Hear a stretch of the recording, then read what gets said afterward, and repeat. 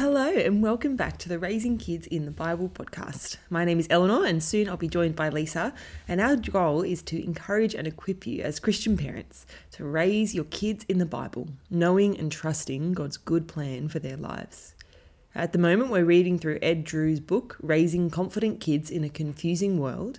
We're up to chapter 7 this week, and so if you haven't got a copy of it, it'd be a really, really great resource for you to get your hands on. You can get one from the Good Book Company website. There's a link down below. You can also get it from other bookstores as well, I'm sure.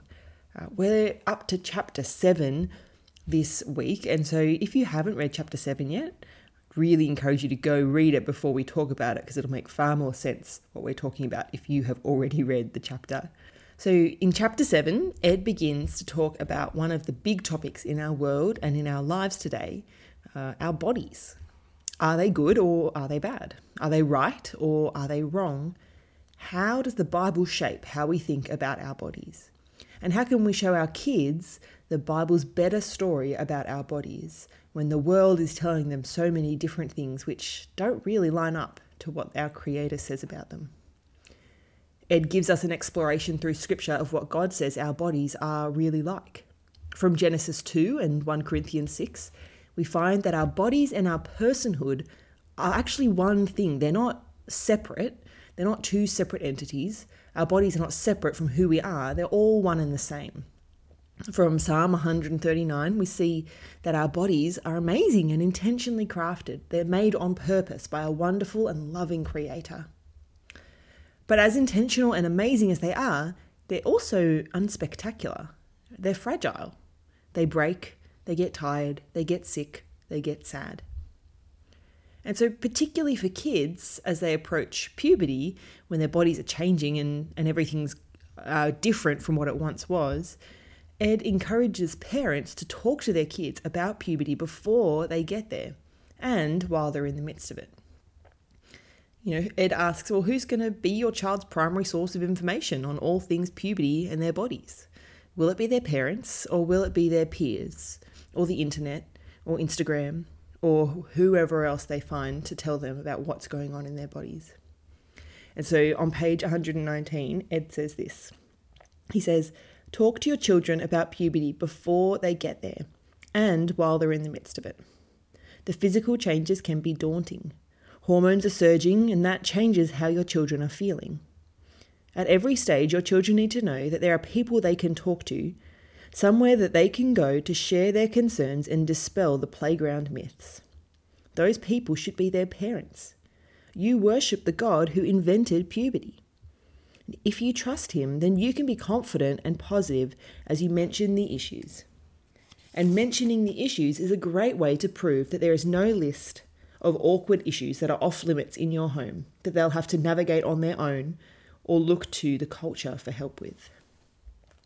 So we're going to be joined by Lisa now as we chat through what has this looked like for her as she parents her kids and seeks to raise them to know and love Jesus.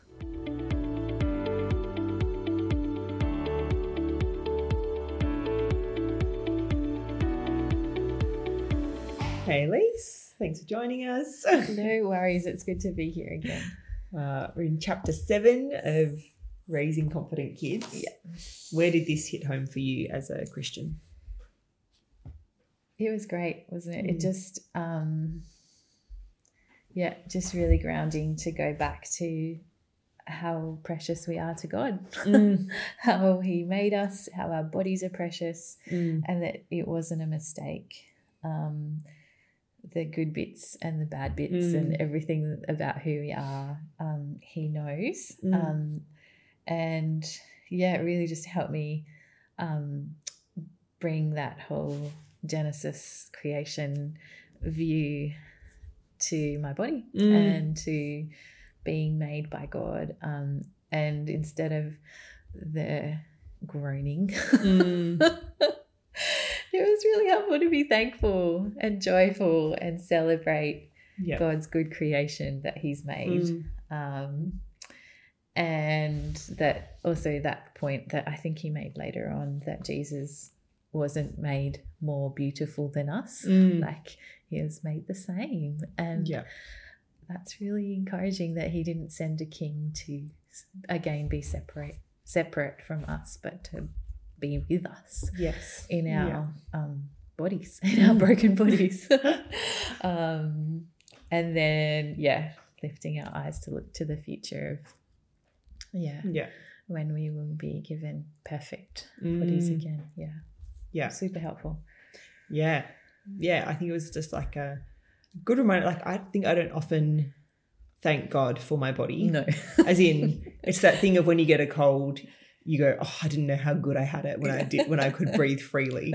Like, you only really notice your body when it's not working the way you want it to.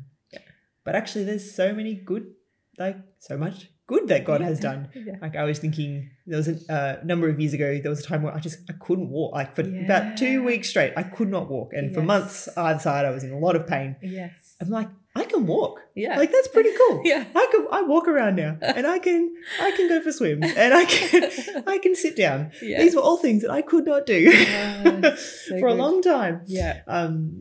It's like, oh, actually, God's really kind. Like, that to have a body that works is a good thing. Yeah. But also that realization that our bodies are going to fail as well, and they're going to break, and they're going to hurt and get old, and all those things, that they're not, these aren't our forever bodies. But they're still good. They're still good gifts from God, and God has made them on purpose. Yeah. Which I think is so different from our culture's view of our bodies. Yeah, totally. Like, I don't think I realized it so much until I read this chapter, just going, like, our world just goes, your body can be wrong. Yeah. Like, it's just wrong. Yeah. Like, and your job is to change it and to bring it in line. And we're just like, no, God didn't get it wrong. Like, he made it. Yeah. Anyway, and so I didn't realize, I don't think I quite saw the difference between the Christian view of our bodies and and the world's view of where we're at with even in the world of body positivity and everything like that. Like, the world, our culture's still saying, no, body can be wrong, and it's your job to fix it. Whereas, Christ is saying, Jesus, God's saying, I made it, and I made it on purpose. As a parent, where did this hit home for you, and how you parent your kids? I think that the joy, it was I finished reading feeling quite joyful about being a parent and having, so Ed had a line in there, we have a better positive story to tell about our bodies, about sex, and about gender. And I think that's resonated a lot in parenting, going, we don't have to shy away. Like, yes, they will be getting a million different things from the world about what to think about their bodies, but we have a better and positive story, and that's really joyful. And then I think the other really great point he made was that we're the front line as parents on this topic, and the ones that he'll follow in the next couple of chapters, that we're the experts for our kids on this.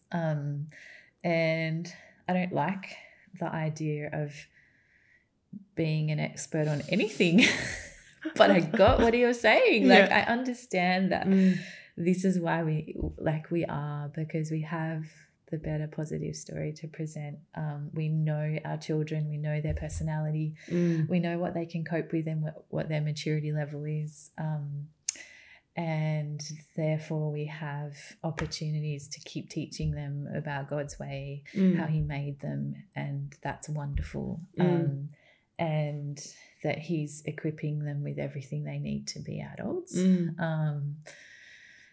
Which is a scary thought when you think about puberty, but but it's going to happen, and it's good. And then also just the really helpful, which is, I think, come from Patricia Wirrakun, the what to do when they've seen something about their bodies that isn't quite right, and or somebody else's body. So warning them away from those things. Being gentle with them, being gentle when they're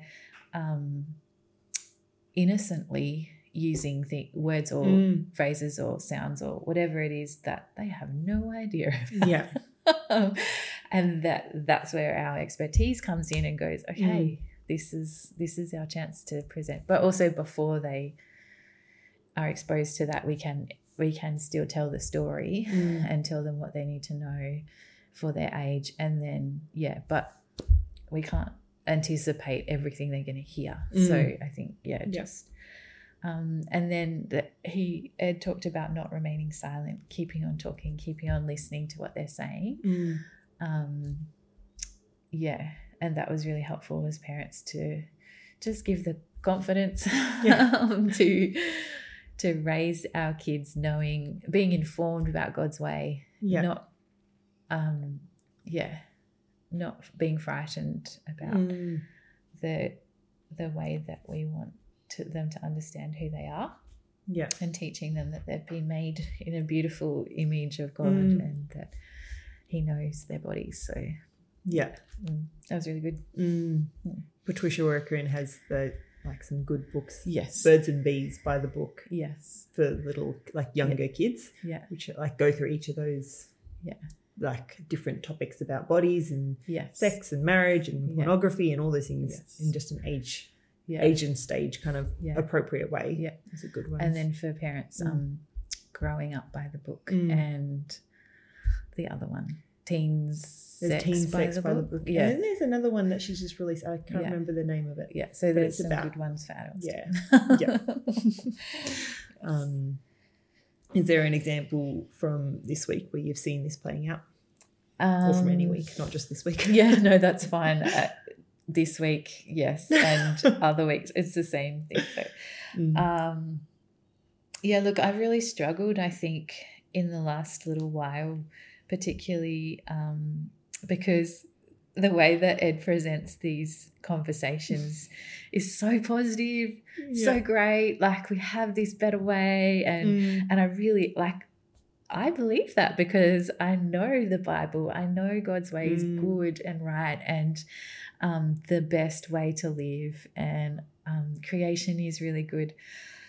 Oh, but it just doesn't happen that way. It just the conversations don't because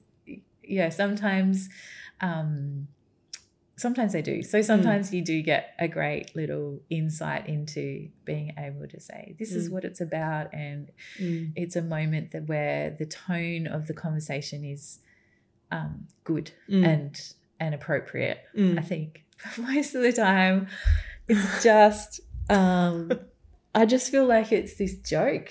And I'm but it's God's way. How can you joke about this? Because I think some of the things they hear in the school playground or wherever it is a joke. Yeah. They're being silly. They're being little, quite immature around their bodies and stuff. And so I've really struggled because I see it as, it's a really good opportunity to use the correct anatomical terms to explain God's good creation. They have heard it before. This is not new to them, but they don't want to hear it because they just want to have fun. Yeah, they just want to do the silly thing, And then I feel like they're making fun of what God has made so precious. And then when it's repetitive kind of stuff, I'm just it's not even funny anymore.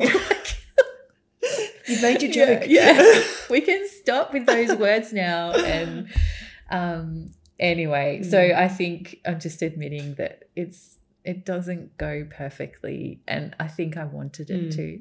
I wanted it to be not necessarily serious, but just the whole just the appropriate tone, I guess, to talking about something so precious that we know God has made precious. And I don't want that to be taken away. Anyway, so that's been going on in our family as particularly our boys become quite, I'm going to use the word obsessed, but they're probably not obsessed with their bodies and just what they do and how they do it. So, and they're learning things at school that sometimes I don't know. And so it takes a while for me to tune in and to go, okay, I might need to find out about that. And then explain it. So that is on me to keep tuning into them and find out and what then present what is different in the Bible. And then just always check my own emotions, not to be frustrated and because it is tricky for them to understand their own bodies, and so to be patient with them. And then I think we've been quite deliberate and about using the right anatomical terms so that they understand which parts match with which on their bodies. And in doing that, as from a young age, just celebrating that their bodies are made good, so they can run, like you were saying, they can run and jump, and the boys have done great things in sport. And I think that's a good thing. Like, we can celebrate that. You can be strong, and then how are you going to use that strength for good rather than for making fun of others or hurting others, or how are you going to use your body to protect? And I still remember when your kids were little, you saying to your boys, your body is for protecting others. That's really sweet. That's so lovely. You don't use your body to hit, you use it to protect. I'm like, oh, that's such a lovely phrase and like a lovely way to like put it. I'm sure it looked very, as in that's in the chaos of life. But I remember thinking, oh, that's so lovely. What a great way to say that. I think we've forgotten some of that over the years too. But yes. And then I think the other thing that came up for our little girl was that she was talking about how she couldn't wait for one of her front teeth to fall out because it has a chip on it, and that she's like, everybody says, my tooth has a chip and I just want to get rid of it so I don't have to. And she smiles with a closed mouth in a photo now because she's so conscious of her tooth. And so we had a great conversation about how God gave her the tooth when she was little. So it was one of her baby teeth, and that it got broken. We don't even know how actually, but somehow she got the chip. And that's what happens to our bodies sometimes. They break because they're not perfect. Even though God made them and they can do all these cool things, they're not perfect. And so, just being able to, I guess help her through those feelings, because with her tooth, it will fall out because it's a baby tooth and she'll get a new one. But sometimes our bodies won't be able to be fixed, and that in that God has still made them good, and we can look forward to a new body in heaven. So they've been good conversations, I think, to have with her over the last little while as she's wobbled that tooth. It hasn't fallen out yet. And again, just taking that little opportunity to talk about the goodness of God. Nice one. Oh, thank you so much, Lisa. Such a constant conversation, I think, for parents, but also a really tricky one. It is. It's constant and hard. So thank you for your wisdom.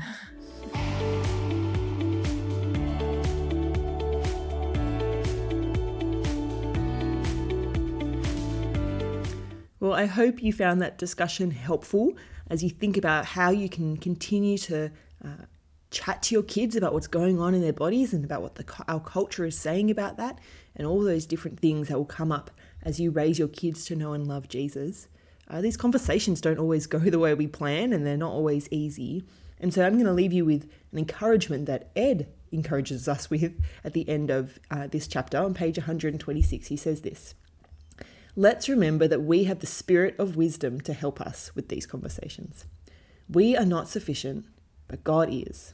God can use our mistakes and our failings. He can help us make up for lost time if that's needed.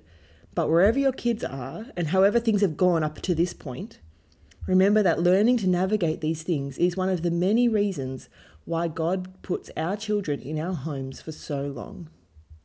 Wildebeests jump up seconds after being born and run with the herd. That is not the story with our children. We have time. We have years. There is no rush. Just keep talking. keep asking questions, and keep listening carefully. Well, I hope this episode has been helpful to you as you think about how to raise your kids to know and love Jesus. Lisa and I will see you again next week. Bye.